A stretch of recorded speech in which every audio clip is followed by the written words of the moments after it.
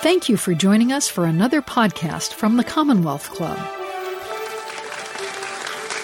Hey everyone, thanks so much for joining us tonight for our last program of the year. I know it sounds so definitive and so final, but we'll be back next year and we'll do more programs. And tonight I'm so honored and so proud that we're having a serious discussion. I know, sometimes you want to end on a high note, and I promise you, I think at the end, we are going to end on a high note. San Francisco has been at the forefront in terms of being able to take care of one another.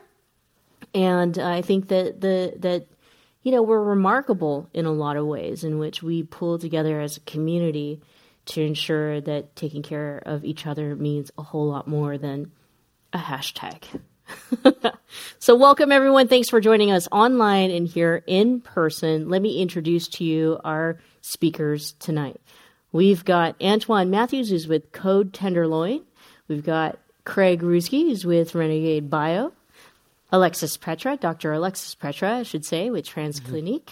And Dr. Monica Gandhi, who many of you who've been here at the club will know has been a recipient of our Distinguished Citizen Award, but she is with UCSF.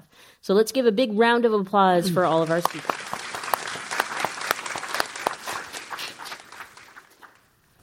Well, we've talked about it a whole lot, but the pandemic and COVID-19 surely has done a number on all of us. One of the big questions that I have when it comes to long-term illnesses such as HIV/AIDS, how has that impacted our community?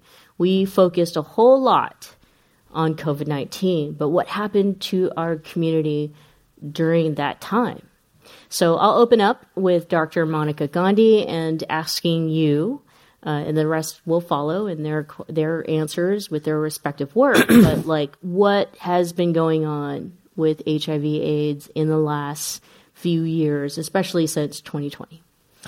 Yeah, so really nice to be here. And we have had some setbacks, and I think it would be really important to talk about them so that we can work on them.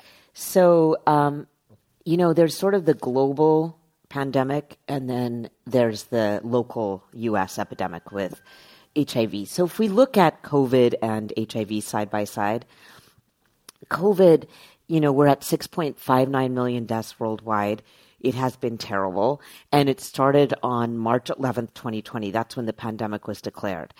But HIV has steadily also been going on this whole time. And there are 38.4 million people living with HIV worldwide, 40.3 million deaths since the beginning of the pandemic. And I call it a pandemic. WHO calls it an epidemic, but I think it's a pandemic. And essentially, these are colliding in a way, because what happened during COVID is we had major setbacks to the HIV response. Last year, in 2021, we thought we'd be at about 800,000 new infections over the whole planet. There were 1.5 million new infections, twice as much as projected. There have been 650,000 deaths just last year. And every 2 minutes, an adolescent girl, young woman is diagnosed with HIV. There were so many school disruptions. There were so many disruptions to girls' lives. And they actually had higher rates of HIV over the last year. And that is globally that the incidence has been so much higher than we thought. And then here in the United States, this is what's been happening. And we don't have that good of records, to be fair, in the United States, but this is sort of the pandemic across the United States. And what I mean by not as good records is the CDC hasn't updated their data for a couple of years. But as of our latest statistics, if you look across the United States at 1.1 million people living with HIV, you can see this very dramatic high prevalence rate in the south and southeast of this country. And I think that's a really important statistic, because these are places with the fewest AIDS doctors, with the fewest Medicaid expansions by governors. And these are places where essentially there's an overlay of poverty.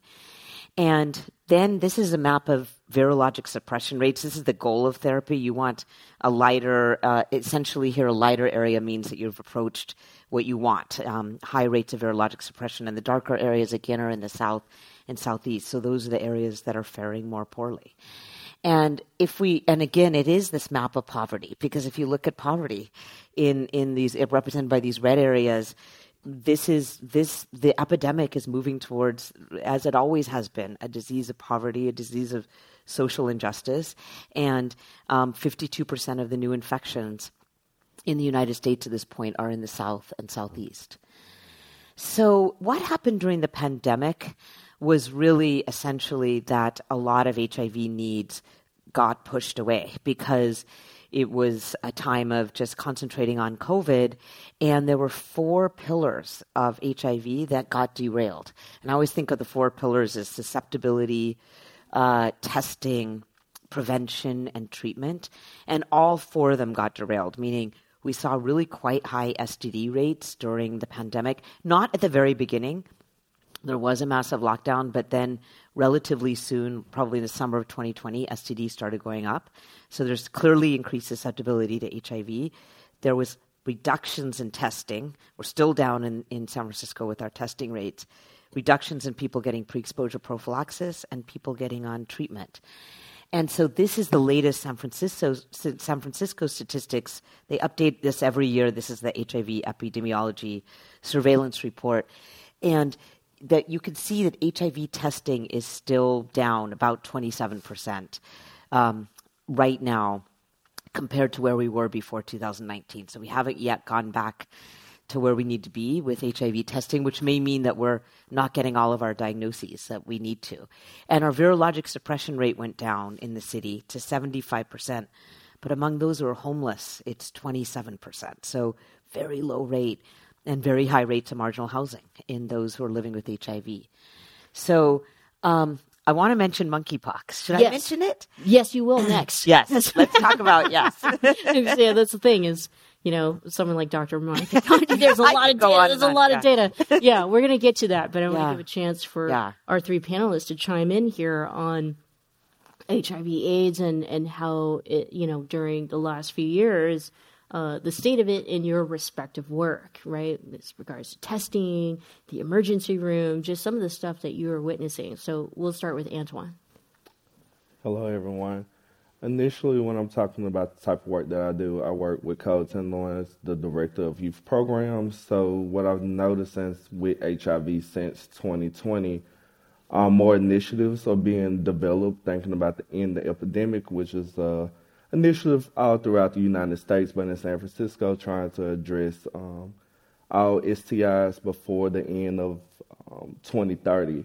So developing social infrastructure, I develop our Empowering Black Youth program, and really thinking about overdoses as well within the community when we're thinking about not only HIV, because when we talk about HIV and AIDS, it overlaps in many different subjects. So when we're thinking about overdose in San Francisco, Black men between 50 to 65 years old actually increase overdoses over the time since the pandemic. So when we're thinking about other social determinants that affects people living with HIV and also other health disparities, what I'm noticing within our work in San Francisco, even though it's very progressive, we're still lacking subpopulations within the Black community. So when we're thinking about PrEP access, et cetera, it still is lacked within the Black community. When we're thinking about medical mistrust, as when we'll get to my slides, we'll talk more about the social infrastructure and thinking about the ability to really address HIV within these communities. So not looking at HIV as one project, but multiple projects. And I think San Francisco is an area that can initially change multiple perspectives throughout a society. It has, and with HIV, the history of it, when we're thinking about other aspects of research coming out the Bay Area when COVID happened and the Bay Area was the first ones to shut down. So there's a lot of initiatives that can be done, but I think throughout the pandemic, as we was worrying, thinking about what is this new disease that's out, we forgot about, in some aspects, to be able to get people in for care for HIV, et cetera.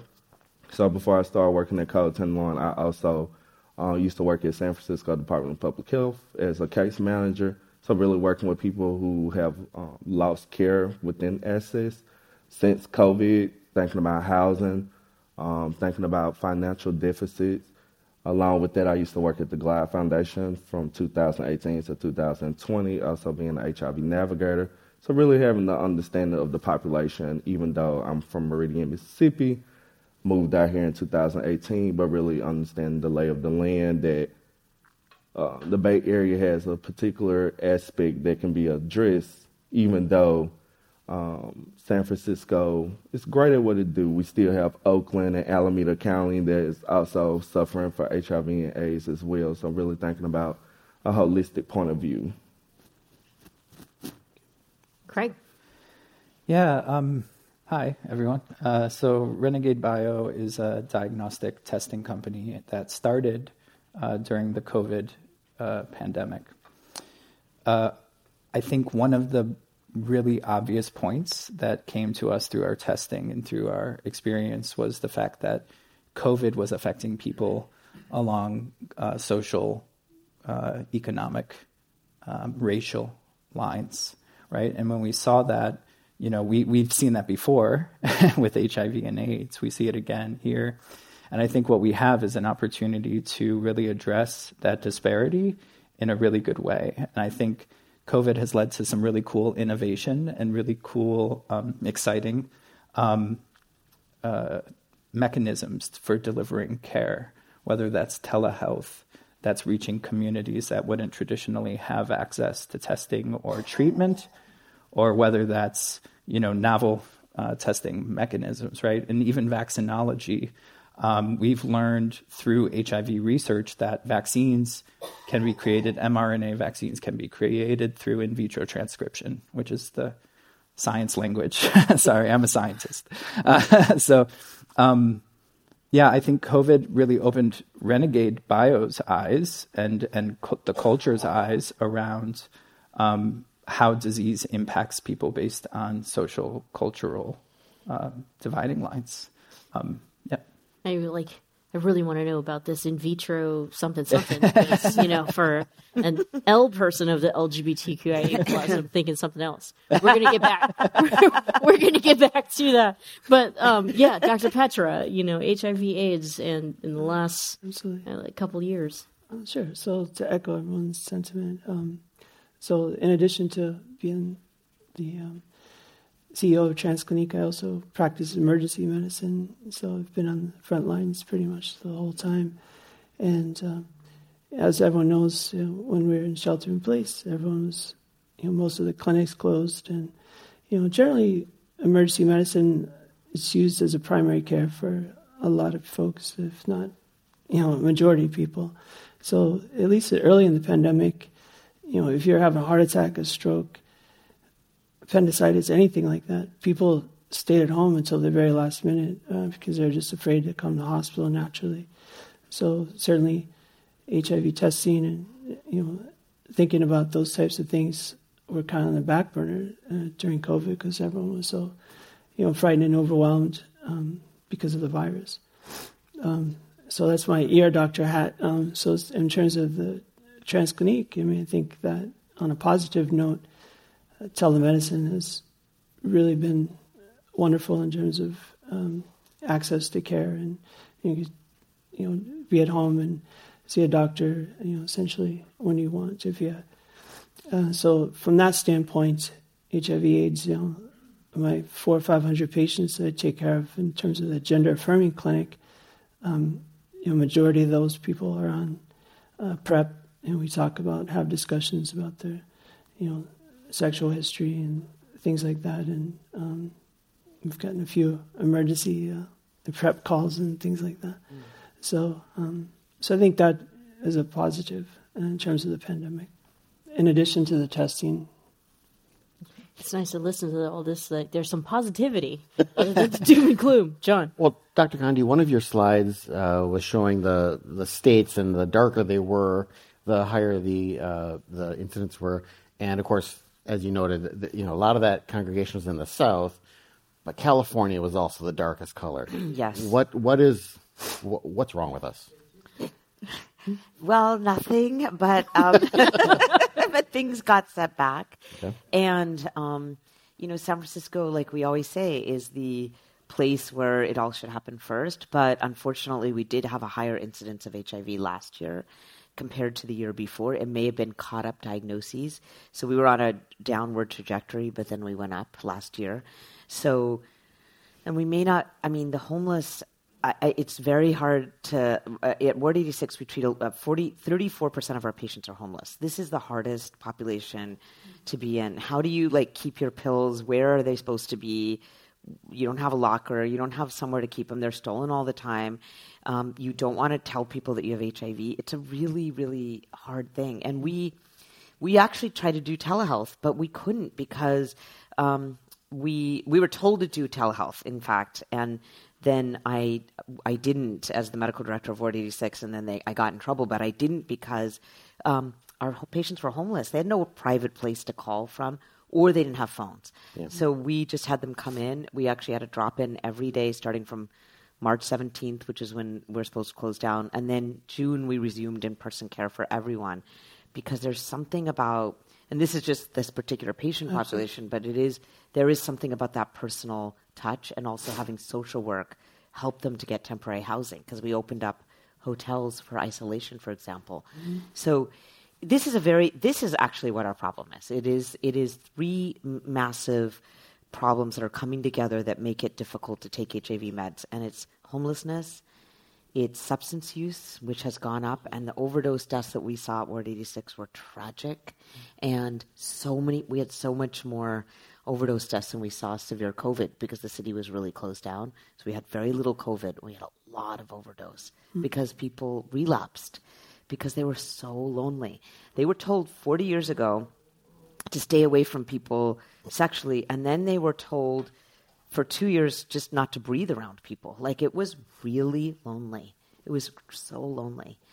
And so we had a lot of relapses, a lot of overdose. And then the third reason is mental illness, and our rates of depression and anxiety went quite high in our clinic. So I think these are the three overlapping challenges that we have to work on.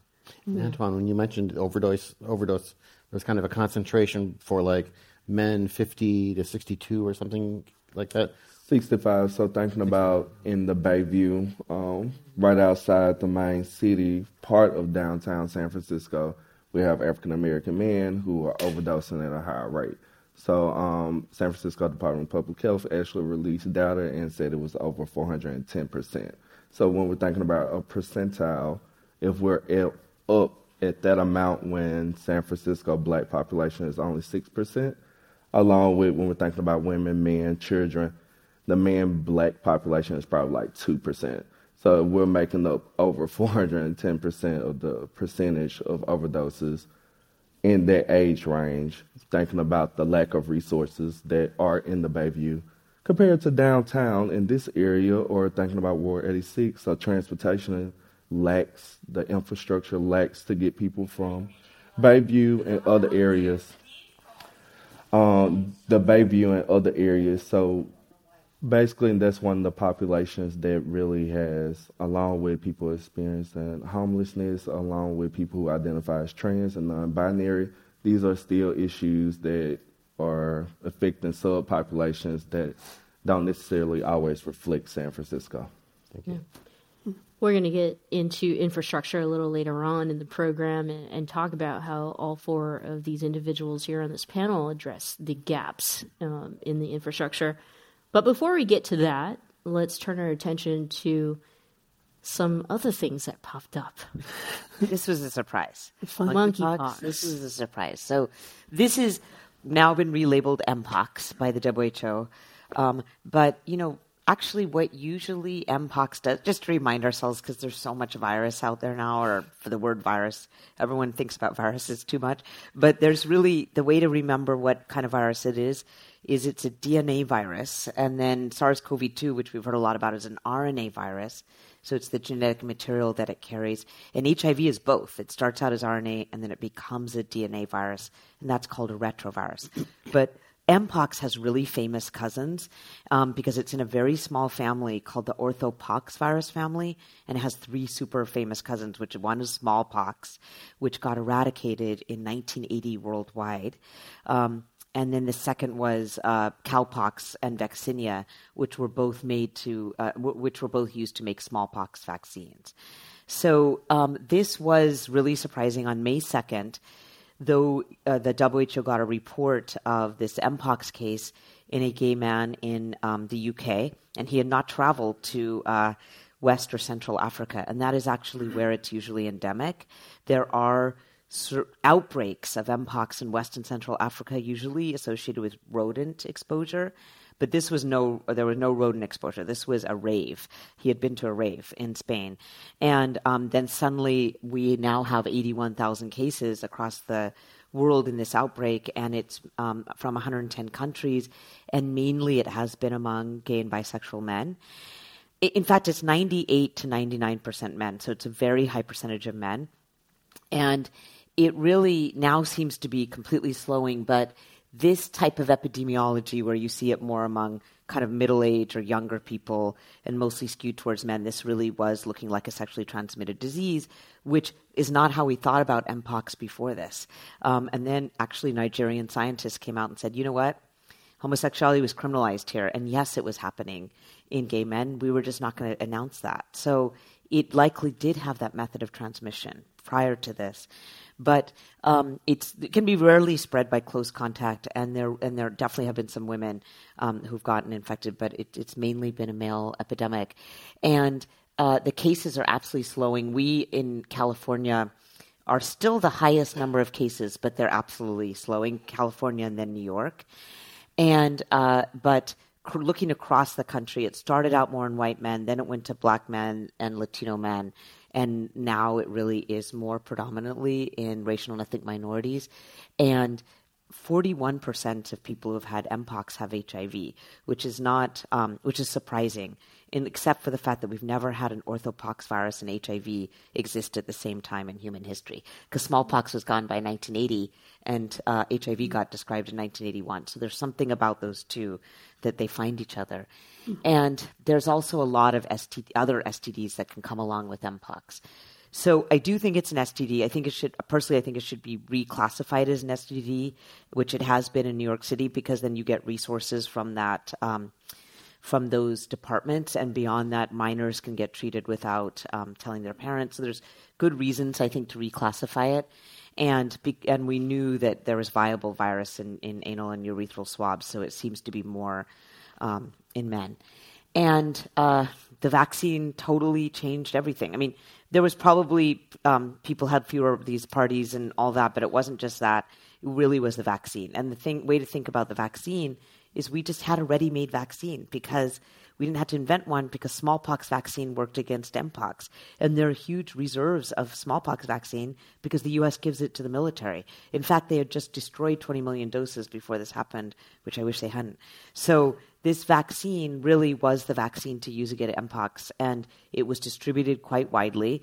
And now this is what the curves are looking like. On the left is the U.S., and on the right is worldwide. And starting the third week of August, all the cases started coming down. It was like precipitous because of all the immunity. And really, we're going to be able, WHO does think it will be eliminated in the UK, US, Canada, Australia, because it never got into animal populations. Unfortunately, West and Central Africa still has it, and they need vaccine. And we've given out in the US plenty of doses, but not enough, because I always think of, anyone who needs PrEP should get Jynneos vaccine for Mpox, and that's 1.2 million people, men and women. And then all men with HIV should get the Jynneos vaccine. And if you add that up, it's about 3.2 million doses, and about 1.4 million doses have been given out. So I think we still need to give out more Jynneos vaccine.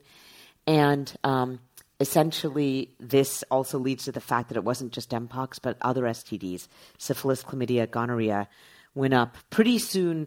Not right around the beginning of the pandemic, but then pretty soon thereafter. And they are raging, they're happening. So these are other reasons to worry and to think about treatment, and to think about turning our attention to all of these treatments. And one very big deal is taking Doxy-Pep, which is a a prophylactic way to prevent you from getting syphilis, chlamydia, and gonorrhea by taking a pill after sex. And this has just happened. DoxyPEP study just got released, and it's very exciting, and we're starting it in San Francisco. It's only been shown to have effectiveness right now in men who have sex with men, but it's a big deal. And so this is going to be rolled out in San Francisco. So I'll end there. Thank you. All right. There's a lot there. And I know several of our panelists want to chime in here. We'll start with Dr. Petra. Oh, thanks. Yeah, it's hard to follow that up, but so I would just say that anecdotally, it's very interesting that you mentioned that it should be classified as a sexually transmitted disease. And think about why is the LGBT community, and I can speak about the trans community pretty well, but more likely that that community is polyamorous compared to the straight or sex workers, things like that. So much more susceptible and vulnerable. Anecdotally, I've known quite a number of people earlier last summer that came down with Mpox in the trans community, and most of those were sex workers or had insecure housing, things like that. So that's very interesting. Yeah. Craig. Yeah, I mean, I think I worry about an orthopox virus being classified as a sexually transmitted disease, just because we saw the response sort of vary based on which communities were affected and how the rollouts were sort of prevented, and how even access to testing was sort of withheld or gate-kept, I should say, in a way that wasn't as open as COVID testing, for example. I think there's so much stigma that comes along with identifying a sexually transmitted disease within a population. And that's not to say we brush it under the rug and ignore the truth there. But I think it's important to say this is one route of transmission. This is how we address this route of transmission. And so much of that was behavioral change within the LGBTQ community. And okay, this is a virus that's affecting our community specifically. We can change our behavior to get there. It wasn't necessarily prophylaxis or preventative measures that were doing the work. It was behavior change coupled with the availability of a vaccine, which is moderately efficacious. So I would, I would have to push back on that. Please do. Bit. Yeah, Please do. I'm just going to say, the reason, I actually think it's good public health to identify the community most at risk. So there are 3 STDs, herpes, syphilis, and molluscum contagiosum, that can rarely spread by other ways. So remember herpetic whitlow? We learned about this in medical school, that if you touched a herpes lesion, that you could get it on your finger as a healthcare worker. We used to not glove when we did genital exams, and so a lot of healthcare workers had syphilis on their fingers. These are mostly STD spread, but rarely by other means. And that is true of Mpox as well. It can spread by cuddling, small young children. There were about 56 children who got diagnosed in the U.S. But the reason I think it's good public health to say who the community's most at risk, so that when there are limited resources, that those resources can go to those communities, like the Jynneos vaccine. And also, you can't, as a minor, go and get treatment if it's not been classified as an STD, and that's an issue for LGBTQ youth. And then the final thing I would want to say about the vaccine is I don't think it's moderately efficacious. It's probably 87% effective at least. This is data from Zimbabwe prior to this Mpox outbreak that the fundamental reason why we think it's so effective is we didn't actually see Mpox in humans until we had stopped mass vaccination programs for smallpox. We stopped it in 1972 in this country. Maybe some of you will remember have gotten your smallpox vaccine. But we stopped in early 70s in this country, 1979 in Africa. And it was it was basically a generation where the vaccine, wore off. People didn't get the vaccine. And then we started seeing Mpox outbreaks. So I think it's actually quite effective. And it's been, but I agree that there was behavior change. But I think that, I'll give a good example. I spoke a lot about schools during COVID and schools being open. And the reason I did that is because older people are more at risk for COVID than younger, than children for severe disease. In the same way, saying that gay men are most affected by this infection doesn't seem stigmatizing to me. It seems empowering. It was this community that took responsibility and called the White House and said, get us the vaccine. Mm-hmm. And why'd you throw away 20 million doses, by the way? And they were just so great and advocating. So I'll just give that counterpoint. Yeah. I think that's great. Okay. Thank you. No, thank you. I think that's really great. I think, we have a different experience of that whole situation. And I think that, from a public health perspective, there was stigma in identifying and even reaching those resources. Getting to those resources was really problematic, and we don't need to rehash it. Everyone does the best they can, and it was a pandemic inside or an outbreak inside of a pandemic. It was a very difficult situation, and everyone did what they could to end it. And I think that's important. I'll stop there. No. There's more to come on that, because you all, rose to the occasion in different ways in which you, in a lot of ways, you had no choice because you care about the community. So we're going to get there, but I'm going to give Antoine a chance to chime in here on STDs, Mpox, STIs, and then, just kind of how that affected your work with regards to the pandemic. Initially, I do think the marketing strategy for any STIs, talking about people living with HIV or people who might be dealing with monkeypox, etc., sometimes does come off with this certain air about itself. It seems like it's marketed towards certain people. So I think the language that initially drives these paradigms, along with us trying to market and tell other people, because the first thing people were saying when it was about monkeypox for men sleeping with men, it was like, oh, that's a gay disease, or oh, that's a gay this, or that's a gay that. And initially we had women, we had children, etc., who also was contracting it. So I think sometimes with the marketing piece, regardless if it's monkeypox or HIV, you never really know, what's the strategy. Sometimes when I look at HIV marketing aspects, it seems like it's geared towards a certain population that is Black and gay, to think that all of us might be feminine, to think that all of us might be trans or non-binary or masculine, to just assume this characteristic about identities, I think initially does tend to harm the scientific approach. So when we're thinking about the larger narrative of trying to get more people involved, when you're marketing and making it seem like, oh, HIV is just a gay man disease, AIDS is just going to affect gay men. But now we see that African-American women are now leading in certain cases when it comes to cis women when they're living with HIV. We're thinking about herpes. Actually, that's one of the top STIs in California, but we don't necessarily talk about it. People don't know how to get tested for it if they don't necessarily have outbreaks. Thinking about syphilis, how that's spread amongst people who use substances.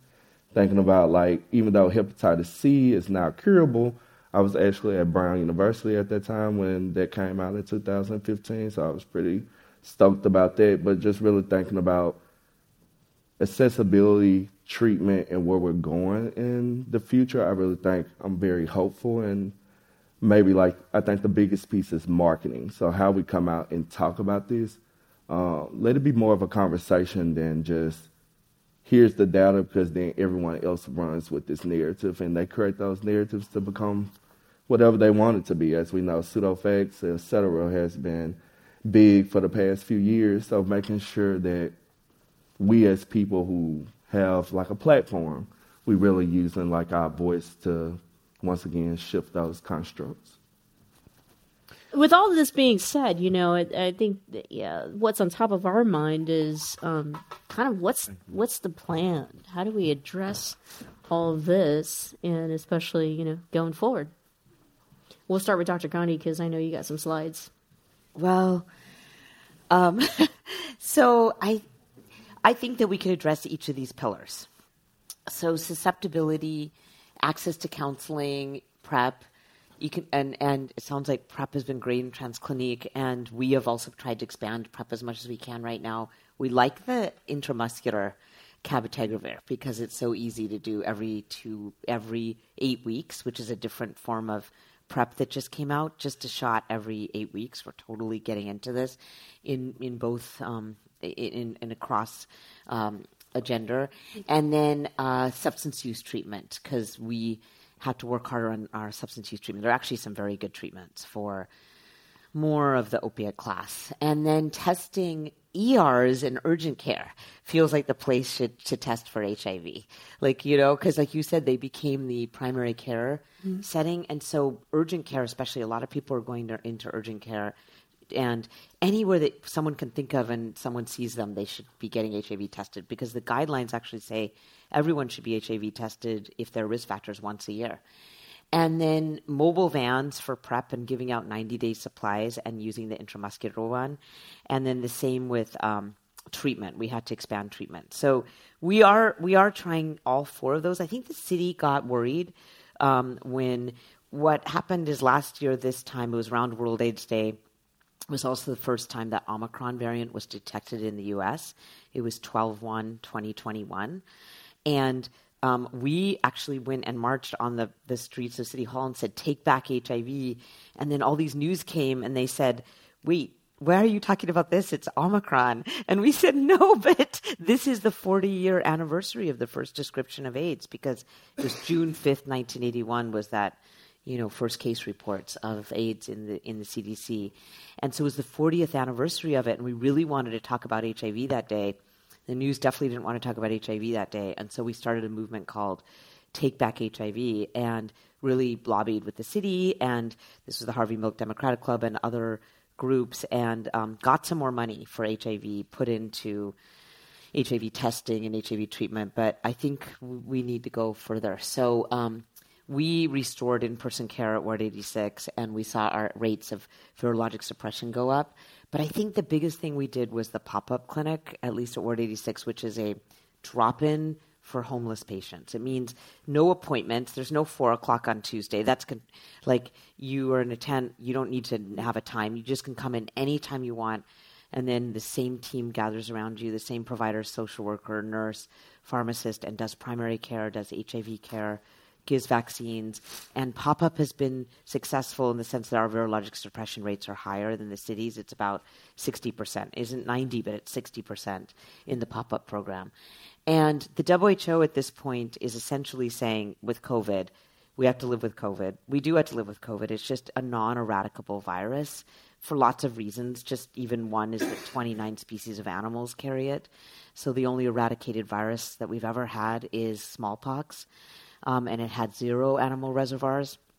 There's also a cattle virus called winterpest, but they shot all the cattle, so that we're not doing that.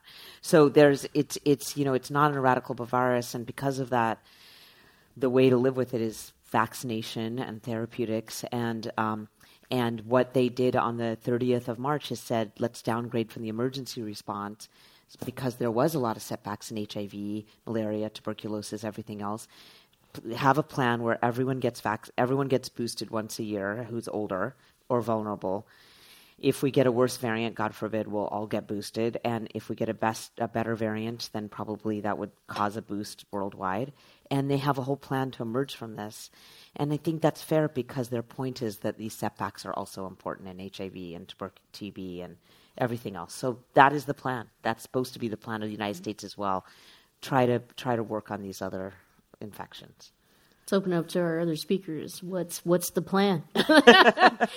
Dr. Petra. Oh, sure. Well, I'm definitely really proud to be Bay Area resident and all these, amazing people and technologies. And, I've lived and worked in other places in healthcare.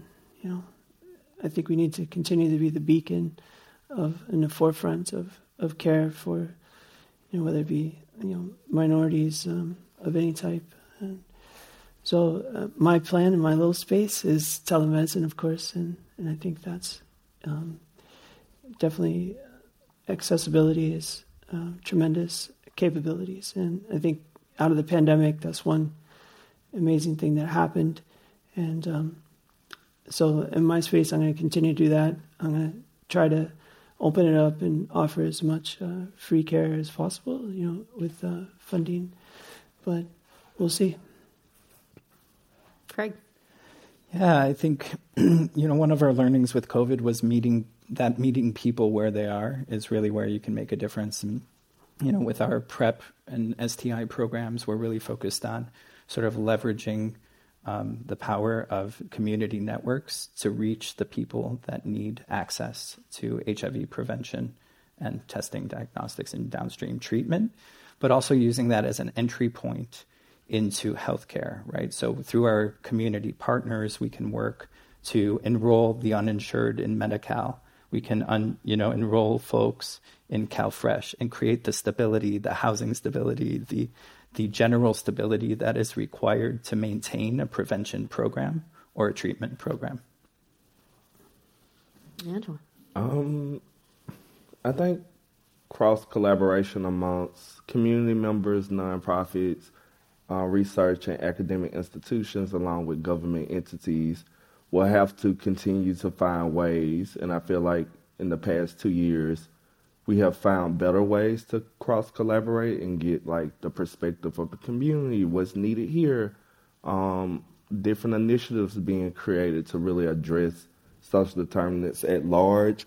We have political figures who start to be a little more engaged with understanding what needs to be done when we're thinking about homelessness right now. So when I think these different components throughout the past 2 years, I feel the amount of collaboration amongst all entities are going to have to be something that people understand, and also knowing that it's okay when the Black community or the trans community or thinking about the gay community is speaking for their community. Sometimes we overlap within that identity, but being okay with knowing to step up and when to step back. Because some aspects you're not going to be able to go into my community and work directly with Black people who might not trust the medical system. You might have to get people who look more like them, who are also scientists, who also believe in them, who also want to mobilize and make society better, to be the front runners for that community and having to be okay with that narrative. Absolutely. I think we'll open it up to questions. Sure, and this is addressed for Dr. Gandhi, but after, if anyone else wants to pitch in as well. The audience member asked if you could talk a bit about DoxyPEP versus DoxyPrep and its impact on the microbiome and antibiotic resistance.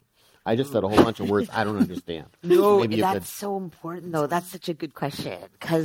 So what it is really doxycycline seems to have activity against intracellular organisms and chlamydia and gonorrhea and the treponemes. It works against all of them, and syphilis is a treponeme. So it's really not PrEP. It's actually PEP. It's really post-exposure prophylaxis.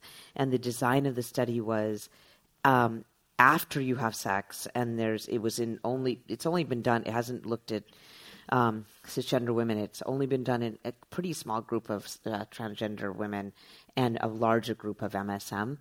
And in that group, if you take it after sex within 24 hours, but preferably 2 hours, and then take it again and then again every time you have sex, so it's kind of it's after, there was a 67% reduction in all three of these STDs. But it's such a good question of this audience member because a lot of people are pushing back on this and saying, well, I'm worried about the impact on the microbiome.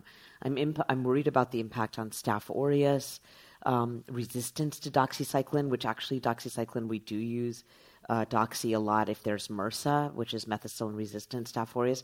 So that is a very astute question. And in fact, there's the study is supposed to be examining the microbiome and sequencing it and seeing if there is resistant for other organisms. But the reason that San Francisco is rolling it out is their point is, well, people were going to get doxy if they got these infections, and this is a way to stop it, and they would have gotten a longer course if they got the infection. So maybe it'll all even out, and we're not going to use that much more doxy. That's the hope. Anyone want to add? I actually have a question because that's a very scientific question. I love it. So what is the regimen for DoxyPEP? Is it a long-term, taking it once seems like you would give a dose enough to teach some bacteria how to be immune. I know, but it is that way. It's 200 milligrams. It's not 100. Okay. And it's taking it every time. If you continue sex and like you keep on doing it every day, but if you like say no 2 weeks without sex, you stop it. So you're right. You're worried. You're kind of implicating that sometimes if you have a little bit of antibiotic, that's when drug selective pressure happens. That's right. So that is the worry. I mean, it's really interesting. The ID world right now is really split. You can see the STD people are super excited about this. And then people who do inpatient like treatment of MRSA, they're mad. They're really worried. So there's a big split in the ID right now. Like there's like people kind of fighting about this. So I don't know. I hope not though. I hope it won't. Yeah. This resistance. Awesome. But you put your finger on the pulse of it. Yeah. Okay. Someone else asks about really so long COVID. What's our current understanding of it? How does that impact what all of you are working on? And do we know enough about how, it seems we still are learning different, every month or so you'll see another article come out that kind of shows that it's a little bit different than we thought. So what's the latest we know about long COVID and how does it impact these other diseases and viruses that we're talking about? You're the doctors. To me, it just kind of muddles symptomatology, in terms of, similar to someone that comes in with kind of vague weakness or pains or, similar to like a lupus or a Lyme disease. So it just kind of makes it, the differential diagnosis longer and more difficult, and you don't know if it's actually, you don't, the origin of it is difficult to say. And from my understanding, there's not enough information or data out there to prove one way or the other. But I think it's definitely a thing from patients I've seen. 6 months later, they get a mysterious blood clot or, just weakness. Used to be an athlete, and now they're, essentially bedridden or, very depressed, things like that. So I think it, from my point of view, it just makes it more challenging. I think one thing is the incidence has gone down. And I think that's a relief. And the reason it's gone down is it seemed to be so much more associated with severe disease. Like people, which we always knew that severe influenza or severe other respiratory pathogens could cause a lingering syndrome. We saw that. And as severe disease has gone down, we've seen less and less. There was a paper in Journal of Internal Medicine yesterday that looks like it's now at a prevalence of 1%. And at one point it was like 1 in 5. So that's because we see so much less severe disease, which is a relief. And then it doesn't mean that those 1% shouldn't still, we need better treatments, and there is no real treatment. You have to rule out everything else, like you said. You need to make sure it's not something else. People have gotten cancer missed and other things. Right. So from a immunological perspective, I wonder what T-cell exhaustion looks like and how that impacts the comorbidity of HIV and long COVID. I don't have the answer. I'm wondering if you do. Well, it's really interesting because this has been bandied about that COVID destroys your T cells, but actually any severe infection can cause reduction of T cells. Anything severe, like terrible flu, terrible other respiratory pathogens. There was just a JAMA article that actually people had longer symptoms during this time if it wasn't COVID in the hospital and it was another respiratory pathogen than if it was SARS. So that just proves that it really is any respiratory pathogen. But it doesn't stay around like HIV does and keep on hurting your T cells. I mean, HIV, unfortunately, will keep on hurting your T cells and trying to destroy them unless you can get on treatment. And then, of course, what treatment does is stopping it from destroying your T cells. If you're not on treatment, it will keep on bringing the T cells down. So mild COVID doesn't seem to do this. And I think that's tremendously important because about 75% of this country has seen COVID. There's a model from IHME in Seattle that probably 75% of the planet at least is seeing COVID. When you say this, has had been infected with COVID. I think there are very few, 25% of the population, and it may even be lower now, has not had COVID. So, but it's been mostly mild since the vaccines. And since population immunity has gone on and we haven't seen the symptoms like we did at the beginning of the pandemic with long COVID, which was severe. Great, thank you. Anything else? All right. Well, that brings us to our very last question. We got about 5 minutes left or so. And we're going to pass the clicker on over to Antoine because it's the question of infrastructure. I mean, Antoine had brought it up, and all of you, I'd love for you to answer that question in terms of how you rise to the occasion under all this chaos, but that has led to a positive outcome. You've all have mentioned it, we've gotten past the doom and gloom. We're getting to a place in which we are getting some of the information faster. Testing is, might be much more available. Or we knowing that testing is a big, huge part of this whole thing, right? Especially at the onset of any new virus. It feels like we're starting to get the gist of it, and hopefully not have to go through what we went through in the last few years. So we'll begin with Antoine and your slides and talking about infrastructure. All right. So initially, with me graduating from Tougaloo College in biology and also studying at Brown University, also studying immunology and microbiology as well, I didn't necessarily like the laboratories, but I did enjoy really trying to figure out how to use a scientific perspective to really address social outcome. So once I graduated in 2018, I came out here to the Bay Area, fell in love. I was like, I'm not going back home, and just stayed. So basically what I noticed within this time, we have a lack of social infrastructure that allows Black communities and brown communities to engage in community participatory research. So really allowing the community to come up with designs that really affect or provide solutions to address social determinants, regardless if that's in public, sexual, reproductive, or population health. Creating programs within organizations that incentivize with an array of resources. So oftentimes we think about programs, and, you might get them a job or you might give them $25 gift cards, but really being intentional about the population that you work with, what you can provide. So can you provide a stipend? How much of the stipend can you provide? Can you provide DoorDash cards? Can you provide vouchers for them to eat? Finding ways to pay for their hotel. So really getting involved and being innovative when we're thinking about incentivizing the population. Programs allowing community members to gain skill sets. So not only working with people who, we do a workshop, and then at the end of the workshop, no one gets anything from it, but really designing programs that allows the individuals, once they finish their program, they actually have qualitative, quantitative.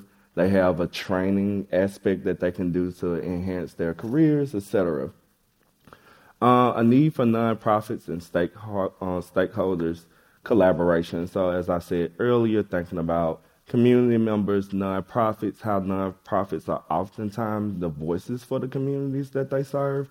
But when they're speaking to the mayor's office, when they're speaking to San Francisco, when they're thinking about the city attorney, etc., UCSF, Stanford, Berkeley, wherever that allows these different aspects, we need a collective understanding. Along with what I think about the type of work that I do, I kind of overlap in the Renaissance. So when I think about Renaissance 2.0, initially writing is a critical aspect. So I'm also an author talking about different issues related to homelessness, Black youth in the Bay Area, also working on sexual health and reproductive health. And initially, this is some of my work, so I am also a health/social consultant. You can go to my website if you all want to see it later. But I created within me being a consultant and understanding that consultants are actually key components and players to really designing programs that really reflect to incentivize the community. Therefore, I created the Director of Youth Programs at Code Tenderloin, focusing on our Empowering Black Youth Program, which is a 17-week STEM program allowing direct engagement with Black youth ages between 13 and 24.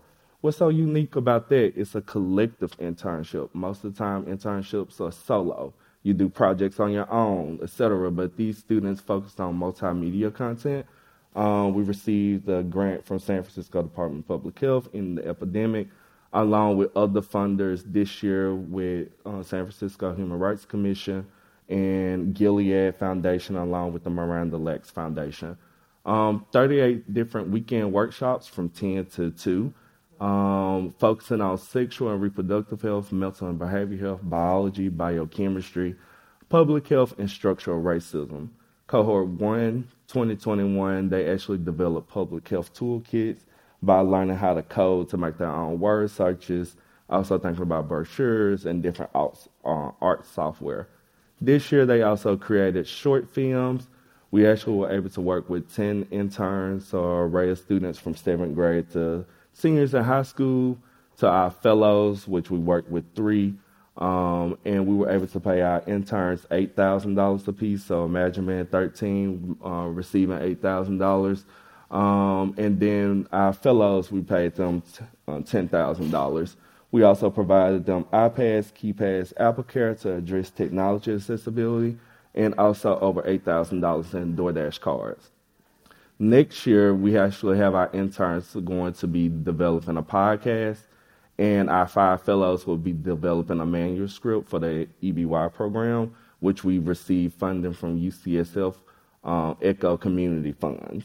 So when we're thinking about these different initiatives, as I was stating, when we're looking at government, when we're looking at nonprofits, when we're looking at the community, how can we continue to create programs on this caliber to not just say, oh, well, we gave them $1,000, but really being able to amplify our movements.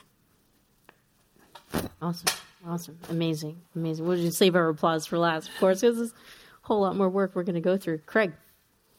Oh, what? The question of infrastructure and filling in the gaps. I mean, you mentioned a little bit, of it, which is, right, like becoming that point of access for healthcare, because our biggest downfall during this whole thing was inaccessibility. But tell us a little bit more about your work in bridging the gap. Yeah, I think really looking, like I said, we have a prep program that we're launching at Renegade Bio that is specifically designed to reach communities that need access. We're a public benefit corporation.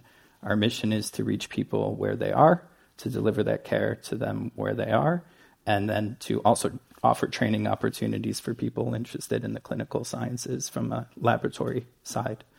For us, it's the education piece is just as much as important as the diagnostic and treatment piece.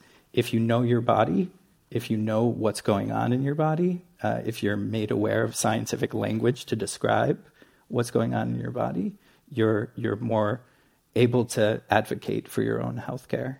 And that's really what I see as having an opportunity to provide an access point for education, for understanding, and for really, that medical autonomy that I think we all want and need. So at transclinique.com, we're in 26 states, and basically offering gender-affirming care to a lot of people who wouldn't necessarily be able to have that at all. So, living in a city and in San Francisco, West Hollywood, things like that, it's you take it for granted a lot of times. Earlier in the day, I've started with 4 people, 2 in Alabama, 2 in Louisiana, trans men. I think they were on hormones, and literally cried. They cried after the appointment, and it was not because they were mad at me, but it was because they never imagined that they could be able to have that care. And they were a couple hours outside of the city of a couple in Louisiana, a couple in Alabama, but essentially on Tuesday nights we provide educational 1-hour piece talks. A lot of gender affirming specialists.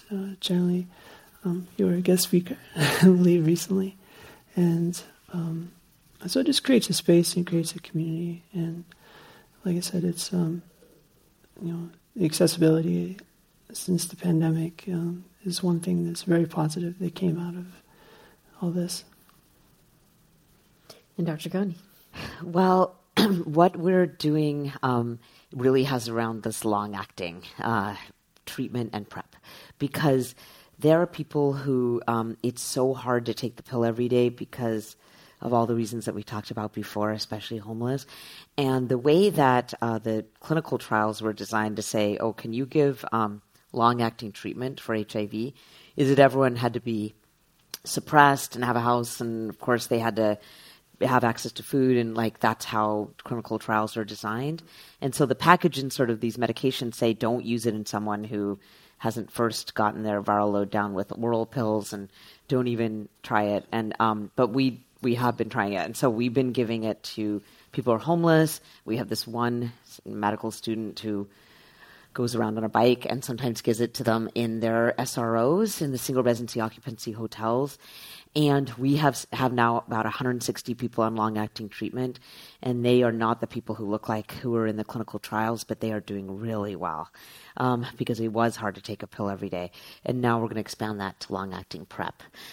So it's like everything is 1.0. Like this was long-acting treatment is great, but it's actually has to be given every 4 to 8 weeks. And there's going to be one that comes out on December 27th. It's being reviewed by the FDA. That's going to be every 6 months, lenacapavir. And so it needs to be paired with something. But ultimately, we're going to get to a point where you give treatment twice a year or prevention twice a year, and it's going to be big. So we're working within all these kind of miracles of modern science to bring it to a pretty poor population. Michelle promised we were going to end on an up note, and I think you just accomplished that.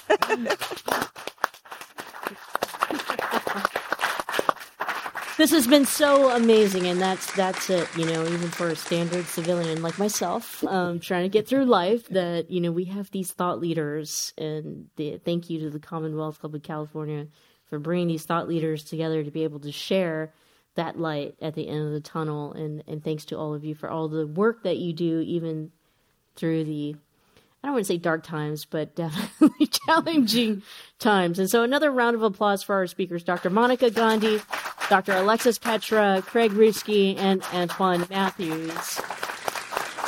Thank you to all of you who have joined us here at the club for the end of the year program for the Michelle Meow Show. But like I said, don't worry, I'll be right back in the beginning of the year.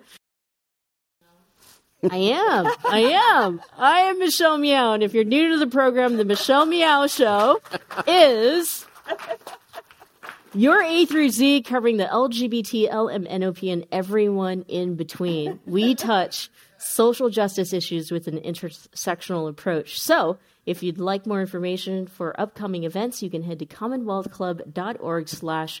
And with that being said, I'm going to turn it back over to John. You know what? We also want to thank Gilead Sciences for their support for the Michelle Meow Show and for tonight's program. And thanks to TransClinique tonight. So thank you to them. And Renegade Bio. I am so sorry. Also for their support for the program.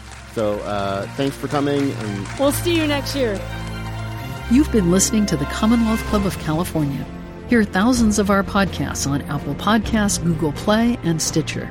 If you like what you've heard, please consider supporting our work and help us bring 500 programs a year to listeners like you. Go to commonwealthclub.org/donate. Think your way around the world with our travel programs to exciting domestic and international destinations. And when you're in the Bay Area, please join us live at our events. Thank you for listening and for your support.